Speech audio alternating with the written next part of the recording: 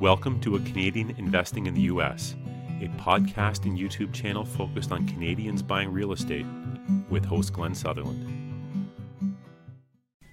Welcome to another episode of A Canadian Investing in the U.S.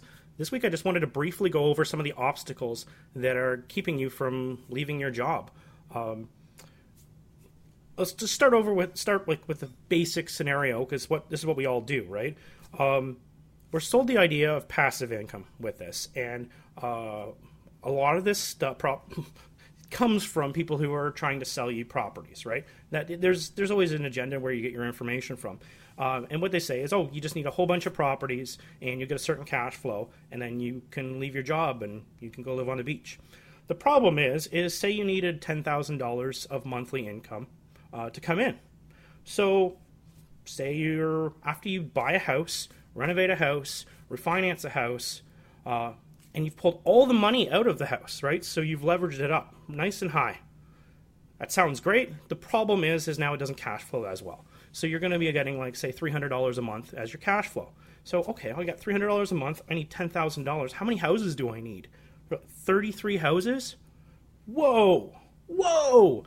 That sounds like a lot of houses that you need. And to manage the property managers that are managing the houses, it sounds like you've just created a new job of that instead of doing your 9 to 5. So did you really get any farther? So the reason to do this is the velocity of money. You need to be doing BRRRRs, like I preach, so that your money's going out and your money's coming back so that you can put in another project. If you're just buying stuff off the MLS at market value and renting it, sure, you can probably make your $500 a month, but your money's stuck in the property. So are you farther ahead? I would say no. I would say that you're just putting yourself in a corner. Totally side note.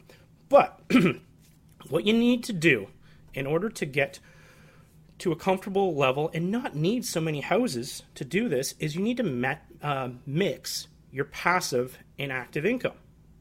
What does that mean? Well, think about some of the active income things that you can do when you're talking about real estate. Well, flipping.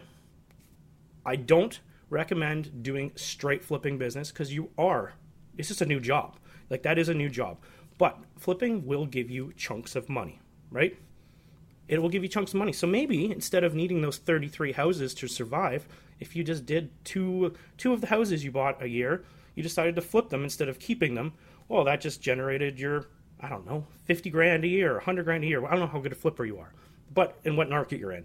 But you just created big chunks of money, so you don't need as many houses. But I wouldn't do that strictly. I wouldn't be like, we're going to do all flipping. No, you need to have passive income coming too. So what you're going to be doing at the same time is keeping houses. So you flip some, keep some, and that way you can have your chunks and it won't need as many houses. It's kind of a mix, but anyway. So what are some other ideas for ways to get money now? Because really there's 3 types of money, right? There is short-term money, medium-term money, and there's long-term money. And as soon as I word it like that, I know people who listen to the show, their ears are popping, they go, he's talking about a lease option. Yes, a lease option will give you all 3 pieces, right? You get a deposit up front. Some people just put it in an escrow account. Some people use it to live off of. You just got to factor that into your exit strategy because you don't want to be coming up with money when the tenant buys the property from you. But you'll get a cash flow throughout and you'll get a cash at the end. So there's all three levels of money. That sounds great, right? Yep, sounds good. One way to do it. But like everything, they always say 7 streams of income. So you want some other different ways of doing it. I do lease options, but I don't strictly do lease options. We do them very here and there. Anyway, public speaking. Some people can make a lot of money doing public speaking. I haven't figured out how to do that. I don't think that is a really achievable way to do it.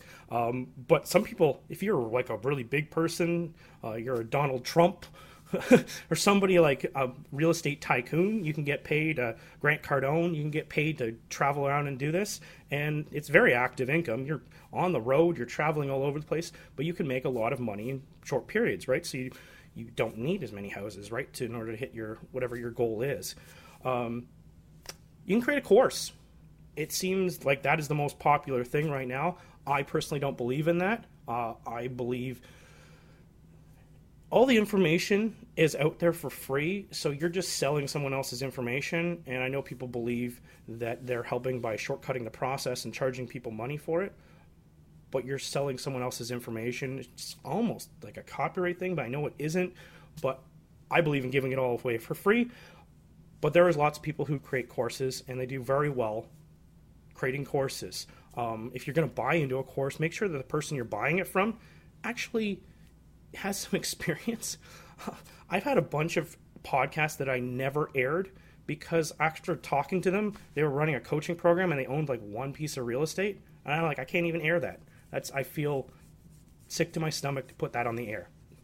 And that's it. So do your due diligence on these coaching programs and on your creating people who've created courses, programs. Know what you're buying into. Yeah, so that's basically it.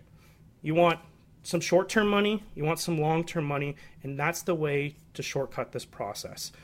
If you can do some flips or some lease options mixed in with your burrs, you'll be way ahead. If you just do burrs, it's gonna take a lot of houses. If you just do flips, you have a new job. If you just do lease options, you know what? You could possibly just do lease options and be okay. And if you just do courses, you're not doing real estate, and you shouldn't be selling courses. Anyway, have a great week, everybody. If you want to get a hold of me, email me at glen@glensutherland.com. Thanks. Bye.